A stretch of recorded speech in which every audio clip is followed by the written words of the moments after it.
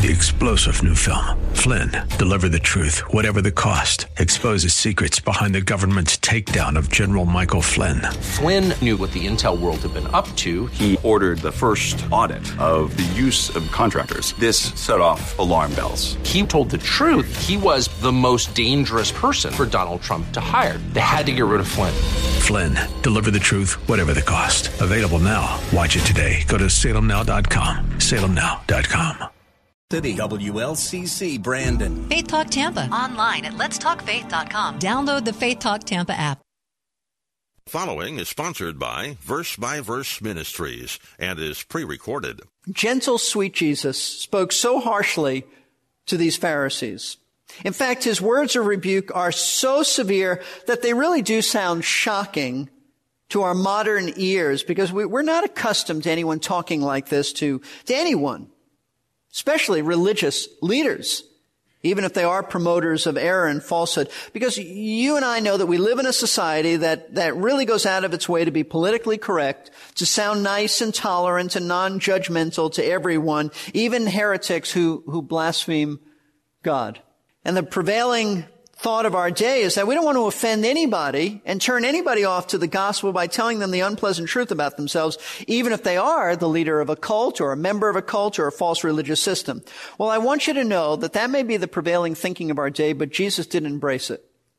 Jesus rejected that. Jesus didn't think like that. Jesus didn't behave that way. He was never timid or afraid to expose the evil hearts of false religious teachers by telling them right to their faces exactly what they were.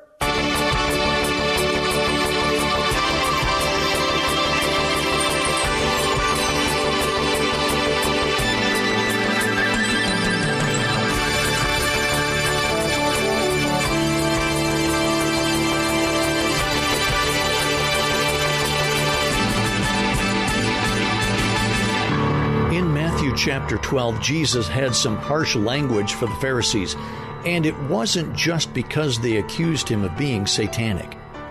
The damage the Pharisees inflicted upon unsuspecting souls was almost beyond belief. However, you might be wondering why Jesus, gentle, kind, sweet Jesus, spoke so harshly to these Pharisees.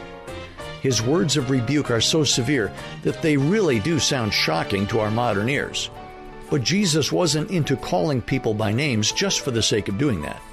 Jesus wanted those in the crowd to not be naive, but to understand exactly what the Pharisees were like, so that they did not embrace the Pharisaical views.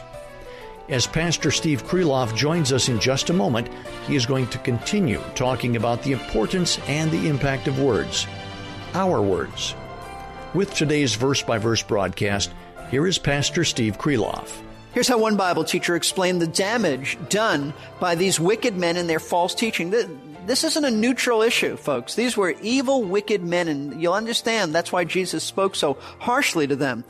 Here's what one writer said. Their unbiblical, legalistic traditions poisoned the minds of fellow Jews against the pure and redeeming truth of God's Word, and their hypocritical self-righteousness led countless others into that same evil attitude. When someone reached into the woodpile of religion, thinking to pick up a stick of truth, he could be bitten to death by those soul-damning liars. That's precisely why Jesus said what he said. No wonder the Lord reserved such harsh language for these men, because the damage they inflicted upon unsuspecting souls was almost beyond belief. You know how bad it was? In Matthew 23, Jesus spoke of the deadly damage done by these men as they scampered around and tried to lead Gentiles into their belief system. Here's what he said. Listen to this. Matthew 23, verse 15. Woe to you, scribes and Pharisees, hypocrites, because you travel around on sea and land to make one proselyte. They would travel all over the Mediterranean just to make one proselyte. He said it means a Gentile convert to Judaism. And when he becomes one, you make him twice as much a son of hell as yourselves. Now he's talking about rabbinical Judaism, not biblical Judaism. You would travel anywhere to make one Gentile convert to your way of thinking, and you have now condemned him beyond what he was even condemned, because now he has embraced your legalistic traditional system, which is anti-biblical. Now let me stop here for a moment and address something that may be on your mind. In fact, if it's not on your mind now, it may be later on your mind. You might be wondering why Jesus, gentle, sweet Jesus, spoke so harshly to these Pharisees.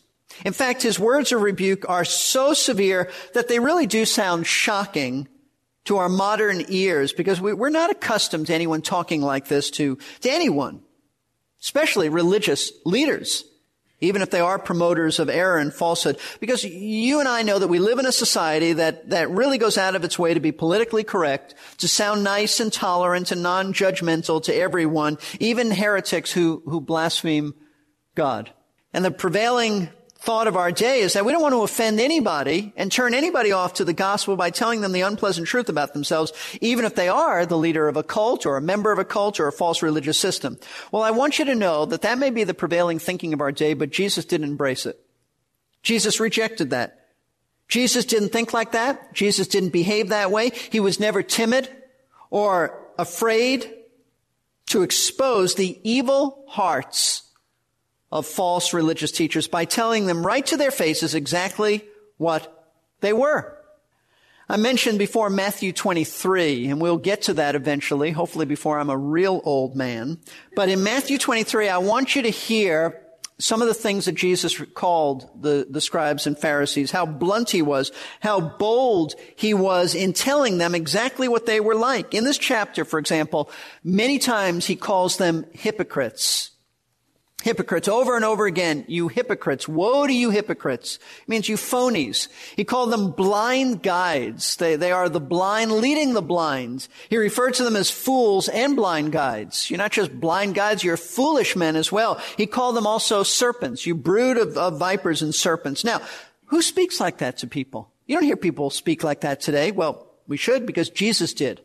Jesus did. And we need to learn an important lesson from him about the way that he rebuked people. It is important to understand why Jesus spoke this way. You don't speak to a struggling disciple the way you speak to a self-righteous Pharisee. You don't speak to a false teacher the way you speak to a genuine Christian. Why did Jesus speak this way to these people? He did it to protect those who could be influenced by the Pharisees. You remember, the setting is this. After Jesus cast out a demon from a man, the crowd that was around said, could this be the son of David? It couldn't be him, could it? There's a whole crowd that's still debating in their mind, is Jesus the real Messiah? And the Pharisees panic because they don't want the people to stop following them and follow Jesus. And so they jump in here, and the Pharisees say, no, he's not the Messiah. He is satanic. And Jesus reserved strong language for these men because he wanted to protect them from poisoning the minds of the crowd. He wanted to expose them for what they really were, and so he denounced them with the strongest language so that others would know the truth about them and hopefully avoid their teaching. That's what's going on here. It's no different than the strong language we read Peter giving in 2 Peter and Jude, the same thing in denouncing false teachers. Those books are very strong in their denouncements of false teachers. Why? For the same reason. They're not negative name calling for the sake of name calling. Jesus wasn't into calling people by names just for the sake of doing that. They spoke out against false teachers in order to help believers to see that these men were really wicked and avoid them. And avoid their teaching. That's exactly what the Lord is doing here with these blasphemous Pharisees. He wants those standing around to not be naive, to understand exactly what these men are like so that they don't embrace that same view. He wants to protect these people from having their minds poisoned by these deceptive vipers. So, here's the principle. You may find yourself in a similar situation where you may be around someone who is propagating false teaching in the presence of either an unsaved person who's somewhat open to the truth, or perhaps a new believer who's ready to grab hold of anything he hears publicly that has the word Bible in it because he's naive. You've got to follow Christ's example by protecting people like that and boldly exposing false teachers for what they really are. And you know what? When you start doing this, you may say, but they're going to be offended. They obviously are going to be offended. It's all right in this way to offend people. Jesus didn't stop telling them what they were like because they might have their feelings hurt. Listen, I can assure you you'll offend people. You don't call them hypocrites and a brood of vipers and they say, thank you. I needed to hear that. They will be offended. They'll be offended by the truth. And oh well, that's the way it is. They will be offended. Now you may wonder, well, how do I know what's in the heart of a person? How do I know if this person is a false teacher? How can I tell someone that he has an evil heart? Who am I to judge anyone's heart? Well, once again, notice in verse 34 that Jesus called these Pharisees who had accused him of being satanic deadly, deceptive little snakes because he knew what was in their heart. He spoke to them this way because he did know what was in their hearts. And you may think, well, of course he knew what was in their hearts. He's God. He knows everything. Well, that's true, but that's not why Jesus knew what was in their hearts. That's not the point here. He didn't know that these men were snakes because he was God alone. He knew what was in their hearts the same way that you and I can know what is in the heart of every unbeliever. Jesus knew what was in their hearts, and you can know what's in a person's heart because of the words that flow out of their mouths. Notice once again verse 34. You brood of vipers, how can you, Jesus said, being evil, he knew they were evil, how can you, being evil, speak what is good? For the mouth, and this is his clarification, speaks out of that which fills the heart. Jesus told these men that the reason they spoke against him with such venom, such poison, such blasphemy by calling him satanic was simply because they were evil inside. They were evil by nature. They had a sinful, wicked heart. In fact, he told them that it was, did you see this? It was impossible, he said, for them to say anything that was good because they were totally evil in their hearts. There was no good there. Therefore, the words that came out of their mouths were simply the overflow or the excess pouring out of their evil hearts. Look at verse 34 again. You brood of vipers, how can you, being evil, speak what is good? He's saying it is impossible for you to speak what is good. Impossible. Because you're evil. You're evil. In other words, these men were producing the rotten fruit of rotten speech because they were like bad trees, rotten to the core. There was nothing good in them. Now, these are very important words. And I want to stop for a moment to tell you how important they are because from these words flow two significant theological truths that are very, very important in our lives. First of all, they tell us that contrary to what is the prevailing thought of our modern day world, human nature is naturally evil. It's not good. There's no divine spark of goodness in us. We're all born into this world, what theologians refer to as totally depraved. Every part of us is infected with sin.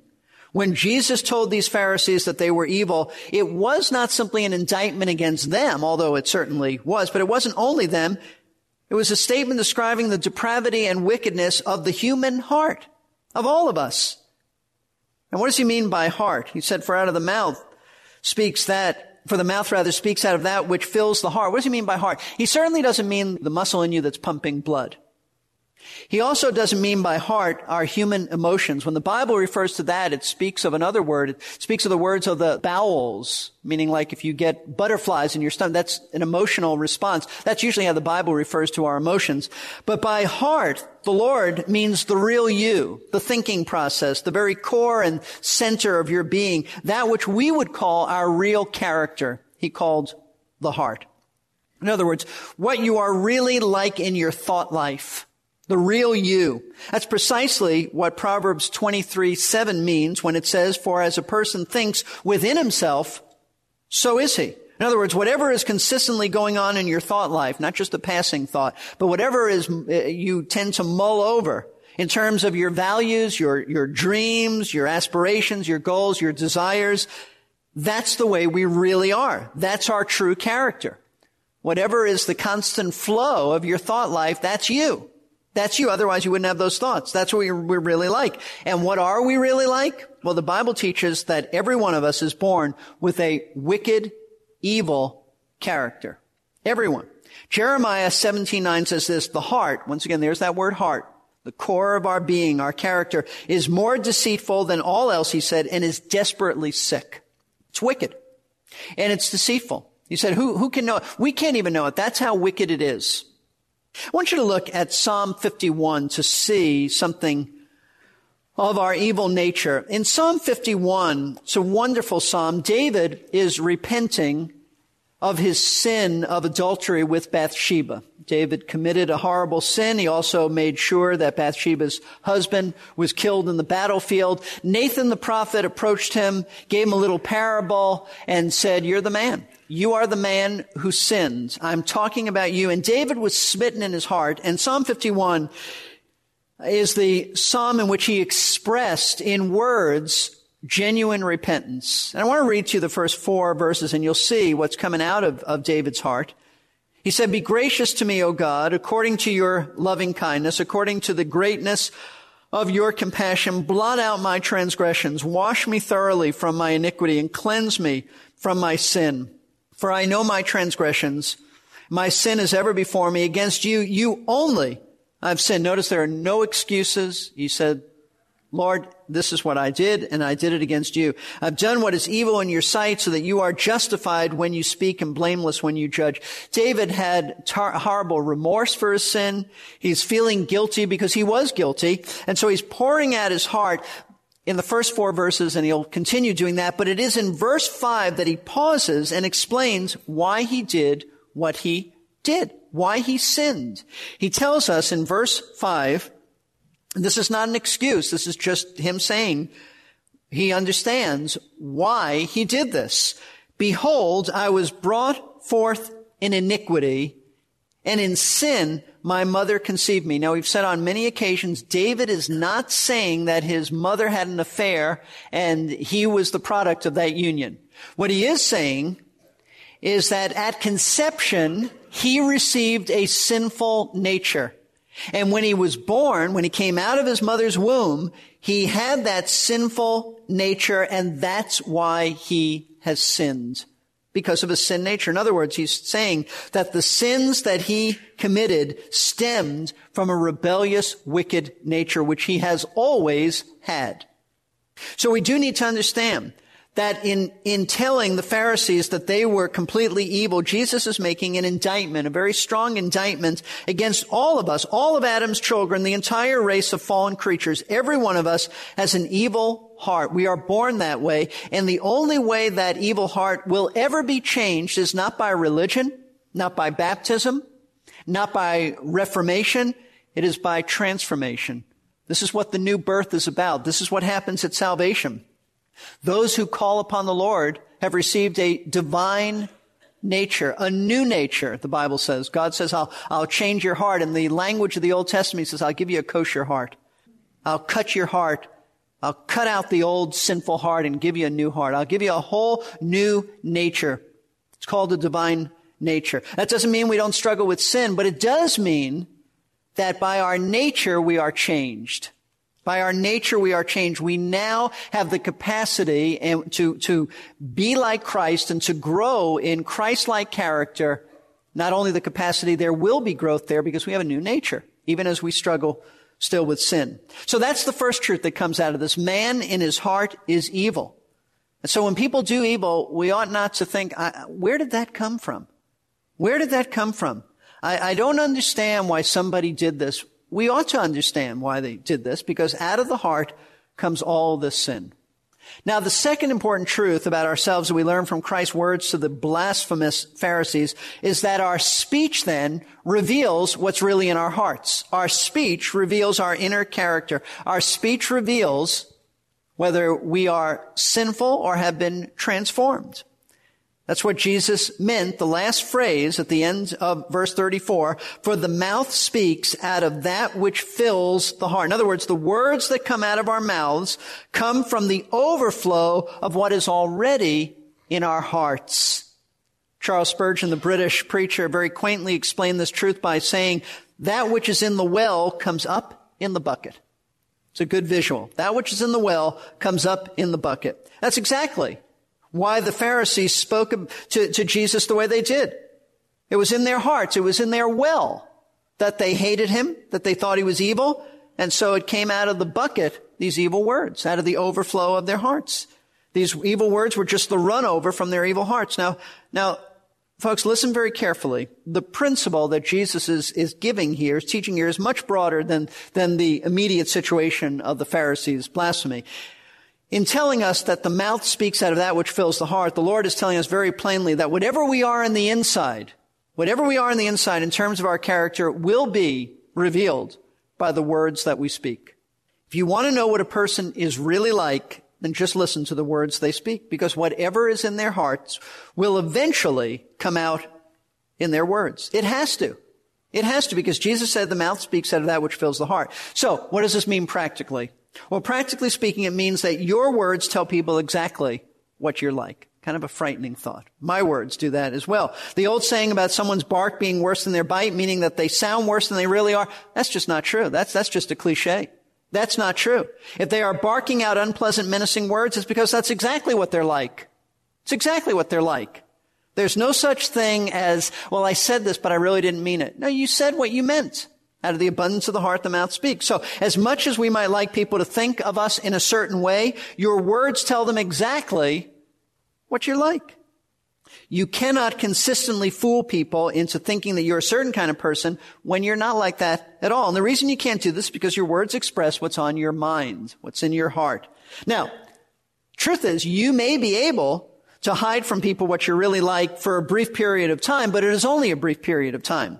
Sooner or later, you're going to say something that will expose your heart. You can work on controlling your words, but listen, in a world of pressure, in a world of stress, in a world of problems, in a world in which we get tired, your real thoughts are going to surface and express itself in words at some point. At some point. And so the way this works, for example, is that if your inward disposition, if your basic character is that you are characterized by anger, eventually you're going to vent that anger in words, because at some point, you are going to put your agitated thoughts into words. What comes out in your words will reveal that you are an angry person. Or if you're a person who has filled your mind with sexual lust, eventually you're going to express those lustful thoughts with some inappropriate words. Maybe not all the time, but at some point, perhaps it'll be a crude or sexually suggestive comment, because that's what's in your mind. That's what your heart is really saying. The principle is that the words that you and I speak really are so important, because there is no such thing as, I really didn't mean what I said. Or someone might say, I know I said hateful things to you, but I was just rash. I was impulsive. I wasn't thinking. No, you weren't restraining your words. You were thinking. You were thinking out loud. Or someone may say, you know what, that outburst you heard of those nasty remarks, just disregard them. That wasn't the real me. I was tired. I've been exhausted. Nonsense. That was the real you. That was the real you. Those words revealed the real you. You were just holding back before. Your words are the ultimate expression of what's in your heart. So here's an important question for us to consider. If our words reveal our hearts, and they do, does this mean that everyone is doomed all the time to always utter sinful, wicked words? Because there's so much sin, as we know, dwelling in our hearts. And the answer is no. It doesn't have to be like that. There is hope for us, great hope. And I say that because Jesus went on in verse 35 to say that there is a positive side to this principle of words revealing our character. Notice verse 35. He said, the good man brings out of his good treasure what is good, and the evil man brings out of his evil treasure what is evil. Now, in this statement, the Lord compares our hearts to a treasure from which our mouth speaks. It's very helpful, I think enlightening, and I also think interesting to know that the specific Greek word that the Lord used here, or as Matthew translated it, and it was inspired, he used a Greek word here, for treasure is the familiar word thesaurus. We have that word in our English language as well. What is a thesaurus? A thesaurus is a treasury of words. A treasury of words. So then what Jesus means is that our hearts are like a treasury. Our hearts are like a place where we store our thoughts. It was sobering when Pastor Steve said, if we are characterized by anger, eventually we're going to vent that anger in words, because at some point we're going to be agitated into words that come from the heart. What comes out in our words will reveal that we are an angry person. The principle we learned today is this: the words that we speak are important, because there is no such thing as I really didn't mean what I said. That was the real us when we said it. Our words are the ultimate expression of what's in our heart. Pastor Steve Kreloff is not going to leave us like that, though. We have some practical applications coming our way before this study in Matthew chapter 12 is finished, so please join us for the next verse-by-verse broadcast. One other thing I would like to say before we're done today. If you are ever in the Clearwater, Florida area, please stop in at Lakeside Community Chapel where Pastor Steve is the pastor. Let them know you're a listener to the program. They would love to meet you. I hope you can join us for the next verse-by-verse broadcast as we continue our series called Words Have Meaning. 3-star General Michael J. Flynn, head of the Pentagon Intelligence Agency, knew all the government's dirty secrets. He was one of the most respected generals in the military. Flynn knew what the intel world had been up to. He understood its funding. He ordered the first audit of the use of contractors. This set off alarm bells. The explosive new documentary, Flynn, Deliver the Truth, Whatever the Cost, uncovers the facts behind this scandal. Flynn told the truth. He was the most dangerous person for Donald Trump to hire. I find out the worst enemy that I'm going to face in my life is right here in America. They took my assessment and they wanted me to change it. And I was like, I'm not changing it. They had to get rid of Flynn. With in-depth interviews, archival footage, and never-before-seen personal records of the man behind the headlines. I just felt like I was drowning. Flynn, Deliver the Truth, Whatever the Cost. Available now. Watch it today. Go to salemnow.com. salemnow.com.